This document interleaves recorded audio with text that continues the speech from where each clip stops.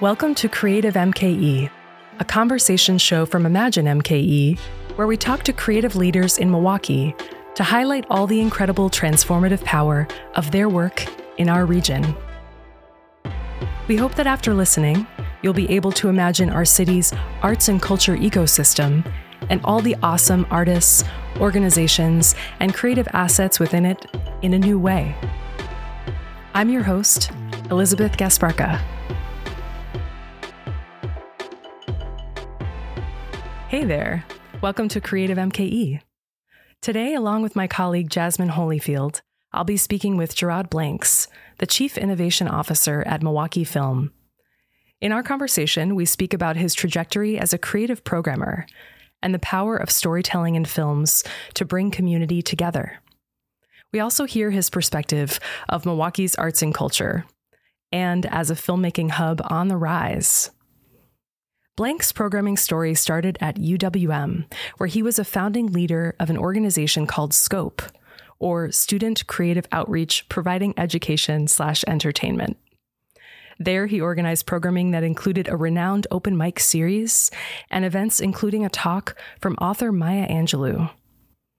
Blanks joined Milwaukee Film almost a decade ago and co-founded Black Lens, which presents fiction and documentary films by emerging and established Black storytellers. Before we jump into our conversation, I want to say thank you to WUWM for the opportunity to share this season of Creative MKE on the airwaves each Sunday night at 7 p.m. Creative MKE is supported through a partnership with Shepherd Express. For more than 40 years, Shepherd Express has proudly advocated for arts and culture in the Milwaukee area. You can hear more podcasts like this one at shepherdexpress.com. The feature music in today's episode is Guide Me Over by Adi Armour. Now, stick around for our conversation with Geraud Blanks after the break.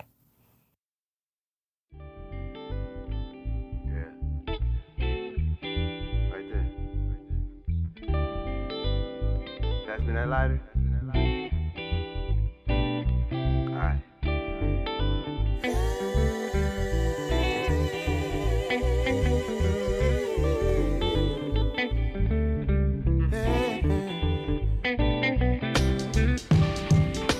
I'm easy like Sunday morning, but I'm on cloud nine. My mama don't. Welcome to Creative MKE. Thanks for having me. We're really excited to speak with you about your role at Milwaukee Film today. But before we get started, as a jumping off point, I would love if you could share an arts experience from your life that left a really strong imprint on you.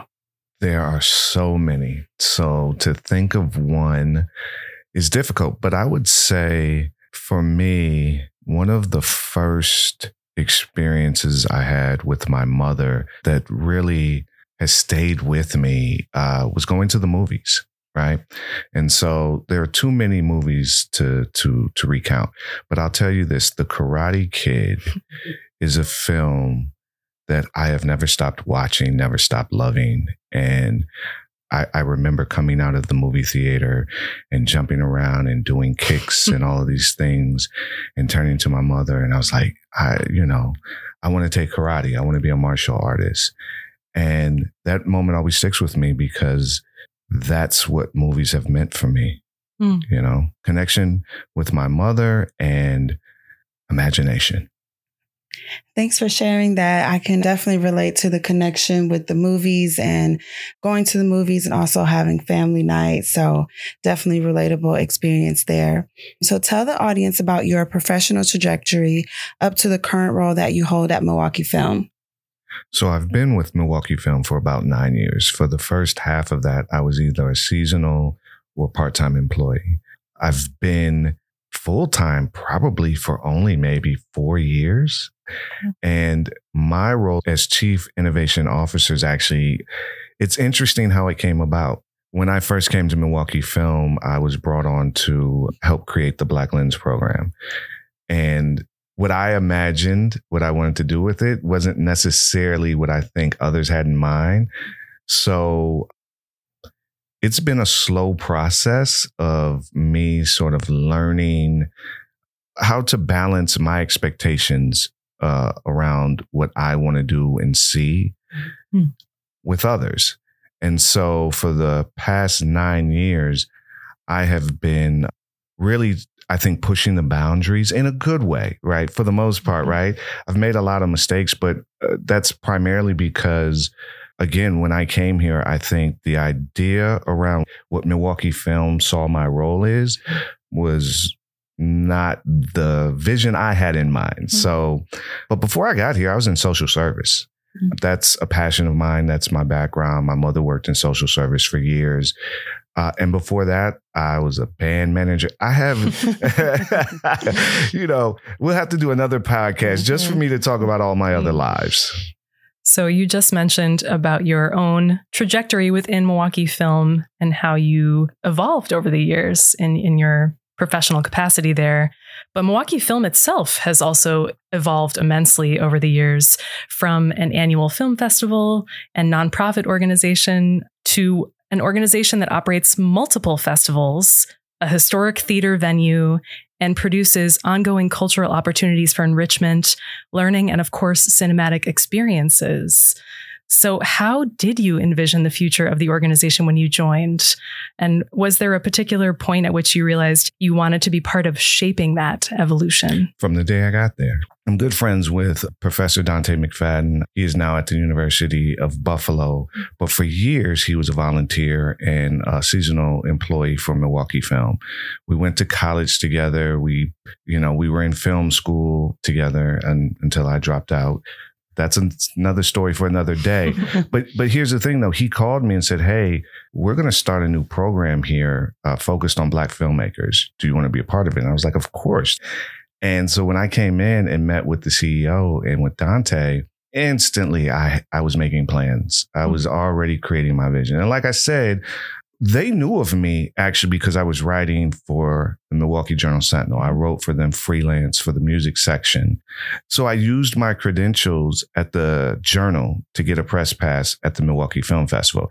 And so they knew about me because I would do reviews of films, even though I was a music writer. I worked it out.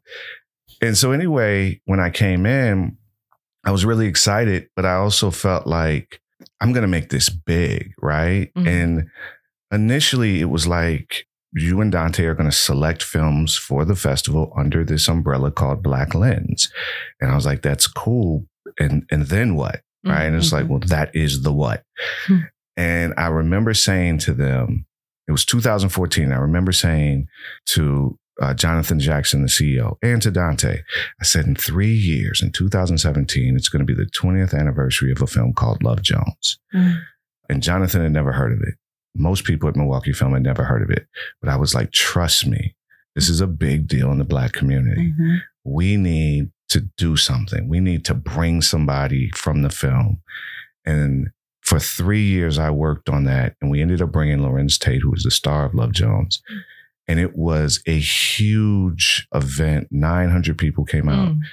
And that was, I think, the point when people at Milwaukee Film start to trust me a little bit more and say, oh, maybe he knows what he's talking about, But from day one, I was like, I'm going to take this thing and I'm going to run with it. And you have a background of programming big time. In reading a little bit about your history, I did see about your time programming at UWM for Scope. And can you tell our listeners the get that you got there? Well, and again, that's me and Dante. So I went to an open mic in the Union Coffee House and I was blown away. At this time, spoken word poetry was really taking off. And I went to the leader of the BSU and said, how do I get in? And, they were like, oh, we'll get back to you. And when I didn't hear from them, I was like, I want to do my own thing. And I remember my girlfriend was laying on my mother's couch and she was like, anybody can start a student organization. And I was like, really?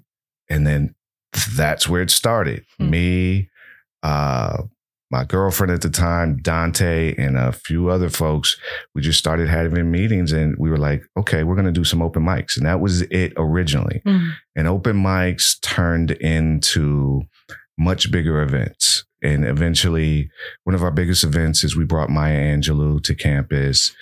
We did, we created this thing called Woodson Week, which was a week-long African-American cultural festival. It just went on and on and on. And at some point, I stopped going to class because I was so into this thing we were building. I mean, if you're familiar with the Bader Foundation, right? It's a local charitable foundation. I got my first Bader grant for $40,000 when I was like 19. Wow. Yeah. And I just taught myself how to write grant applications, and I got in trouble, actually. My life is full of me getting in good trouble, the John Lewis kind. But I didn't know there was a protocol, right? And so the UWM Foundation called over. One, I thought I got the money. Like, I thought Bader wrote the check to me. I didn't know what I was doing, right? But I could write.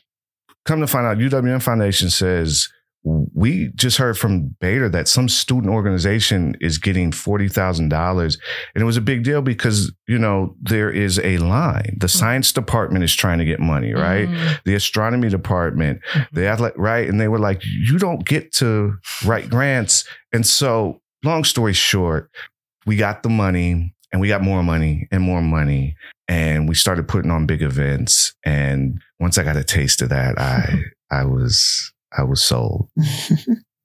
So shifting back to the work that you do at Milwaukee Film, can you speak to a little bit more about how film as a medium can create magic for people? How does it affect communities? What is it about film itself that is so powerful and has drawn you to doing your work through Milwaukee Film? Well, it's visual storytelling. I have attention deficit disorder, right? And so I would often find it difficult when I was in school to focus and read something without my mind straying. What I could lock into, though, was the visual, right? And so what I realized is I loved documentary films. And I could really nerd out on a documentary film for hours and hours, because that's just what engaged and ignited my brain, right? And so I wanted to be a storyteller. I wanted to harness this power. And I realized that there were a lot of people like me that need the visual, right? Because it's hard sometimes to keep your mind from wandering, so that visual stimulation can lock you in. And it's so powerful. And then identity, right? Like, storytelling is how we share. We share cultural identity, social identity, right? All identity is tethered to some group or another. And how do they communicate? Well, through stories. So it's like, it's so important. And it's not just the movies, right? And think about this too. Most people, when I ask them, where did you go on your first date? Probably the movies, right? Everybody has a memory of going to the movies with their family or with their friends. It's just so ingrained in our lives. And I just want to harness that power to do something meaningful.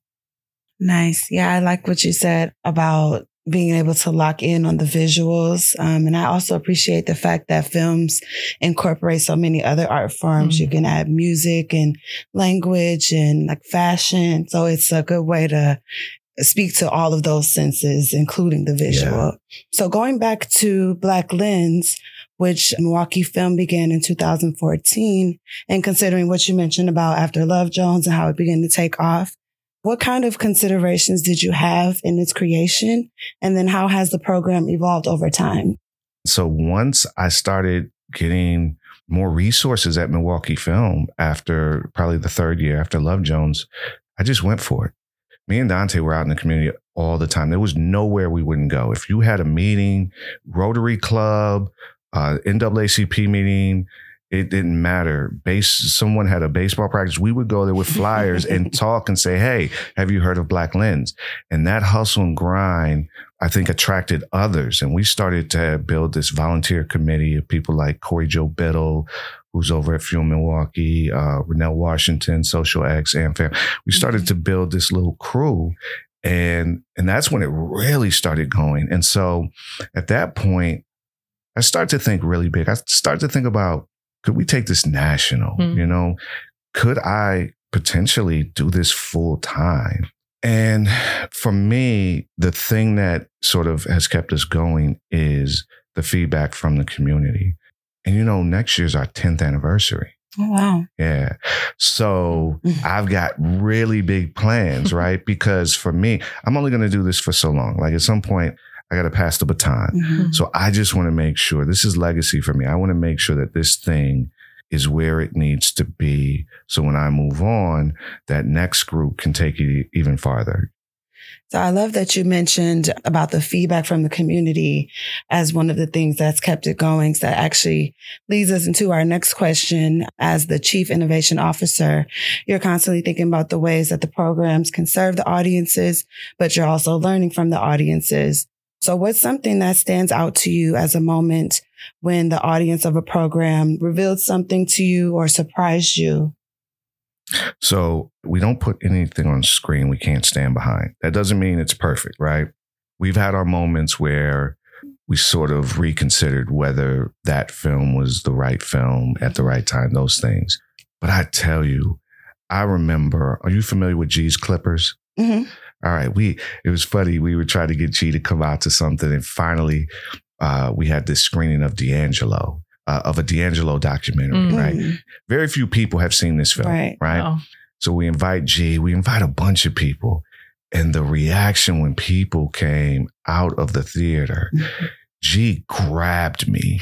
And he was so excited about that film. And he was thanking me and he was giving me a hug. And we get that a lot. Like people see a film and they're emotional, right? Because he was just like, and it was a good film, but he was like, man, that right there, that film, you got me, G. Like, yeah, like I'm coming out next time. And I remember having a conversation with Eve Hall, who is the head of the local Urban League, about that film at an event we had. And, Eve Hall is so smart, right? Having this great intellectual conversation about Black men's emotional and mental health, right?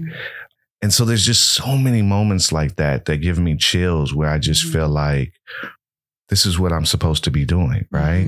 And then there are those moments where I've gotten those emails or calls where it's like, oh man, what was that film? Or even there's even been moments where I said, look, we made a mistake.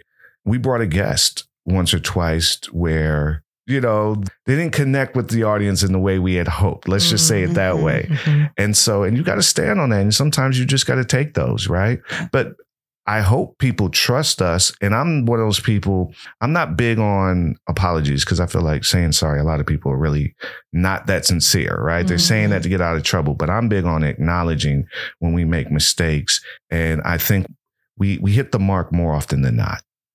Now, with all of the trust that's been built with the community and the members of Milwaukee Film, there's been a lot of momentum, exciting momentum for the organization. And now Milwaukee Film is approaching the Cultures and Communities Festival this fall. Yes. So please tell our listeners, what is this festival all about and what can they expect from the programming and the experience? This festival is a labor of love. So is Black Lens. So is everything I do, quite frankly, right? It started off as this thing called the Minority Health Film Festival. And I always apologize to people because that's a horrible title. But the idea was April's Minority Health Awareness Month. I was like, oh, well, let's do like a couple films over the weekend, like a little series tying into health and wellness for people of color, particularly Black folks, but people of color, right? And Heidi Moore, formerly, she used to be at Freighter. She got the proposal. I had written the proposal for someone else. She got hold of it and she said, oh, Freighter needs to do this. And overnight, what was supposed to be this small little thing turned into it turned into a festival, basically. And we learned a lot of lessons in the first couple of years, right? You don't program a film about, generational trauma at 10 a.m. on a Saturday. That's a tough one, right? But over the course of 5 years, we've gotten to this point where now we understand what we're doing. It is this thing, and I'm hoping both of you come out. It's about 15 to 20 films. It's about 30 events all over the city. Big events, small events in the community. We got stuff at the Pabst Theater. We got events at like COA. We've got something for everybody. And I hate when people say that because generally that means you're doing too much. But it's about joy and celebration. It's about arts and culture. It's about health. It's about wellness. But most of all, it's about community. It's exciting to see this event evolve. And I can't wait to see where we go next. So, in your own words, what would you consider the footprint of Milwaukee film within Milwaukee's creative economy? Ooh, I'll say this again. We're not just the movies, right? I feel like, and I'm going to be really candid with you. There are times where when you think of arts and culture, right, you think of the ballet and you think of the symphony orchestra, right? All of these things. And film is a part of that. But either people think we're too highbrow or we're not highbrow enough. Mm-hmm. And I'm biased, of course, but it's like nobody does what we do. Mm-hmm. And I mean anywhere. A lot of people can put a film on a screen. A lot of people can have a post panel, but nobody has a theater like we have. Mm-hmm. Nobody's got my team. Mm. Nobody knows how. That D'Angelo film, the next night we had an event called Groove Theory. So we did a musical tribute to D'Angelo, and then had this amazing after party. Who's doing that? Nobody. So where do we fit in the footprint? That's one of those I can't answer without beating my chest a little bit. So, but I just think we're integral. We're integral to everything that's going on. And again, I'm always trying to push the boundaries.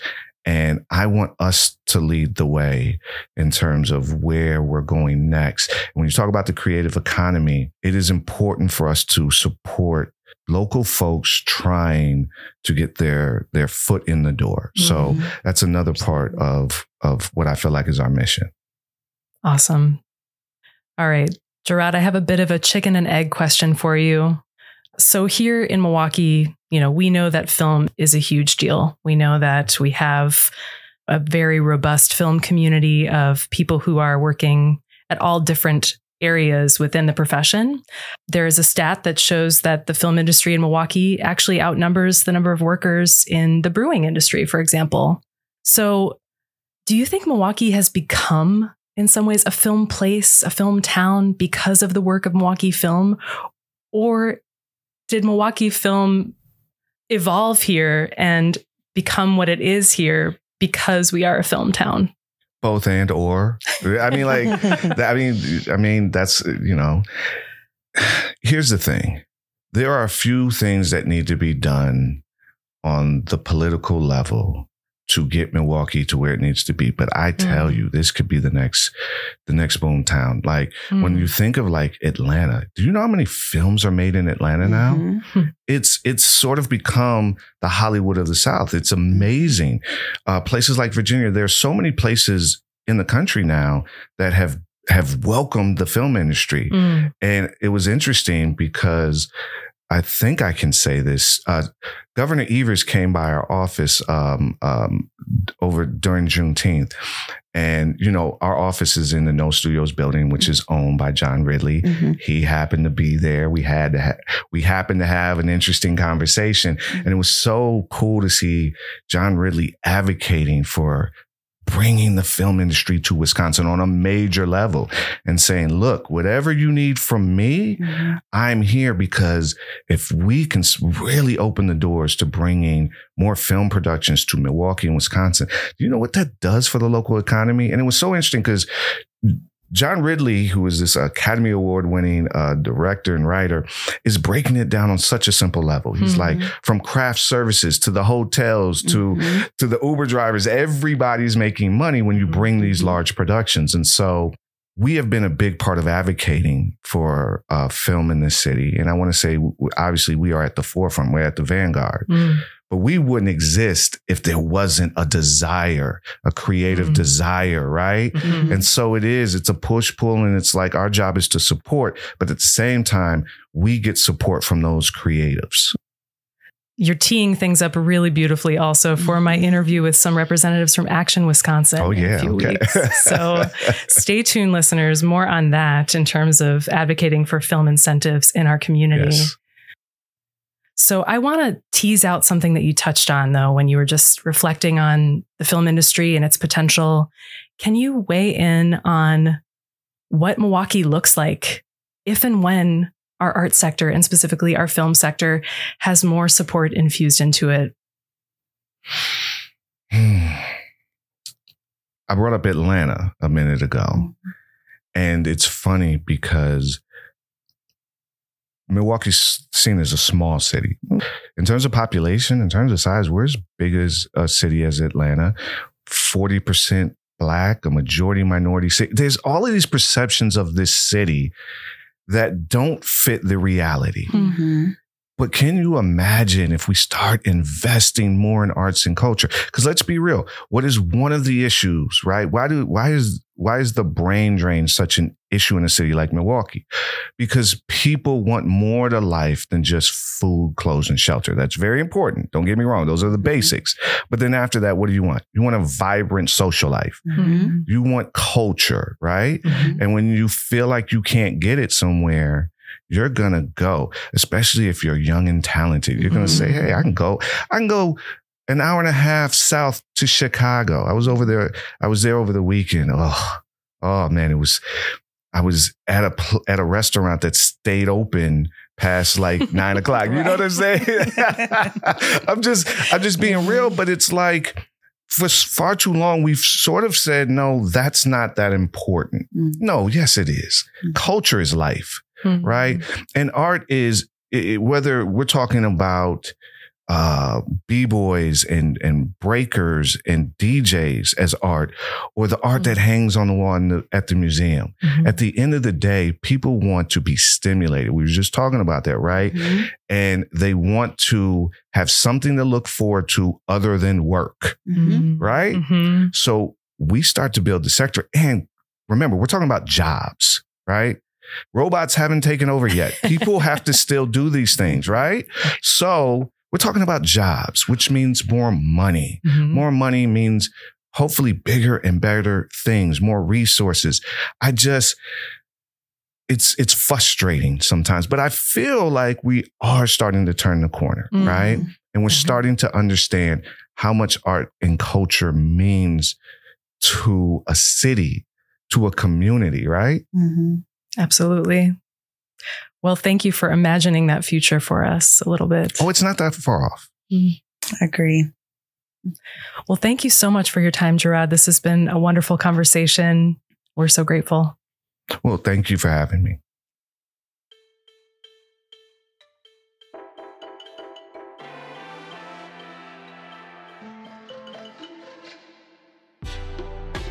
Thanks for listening.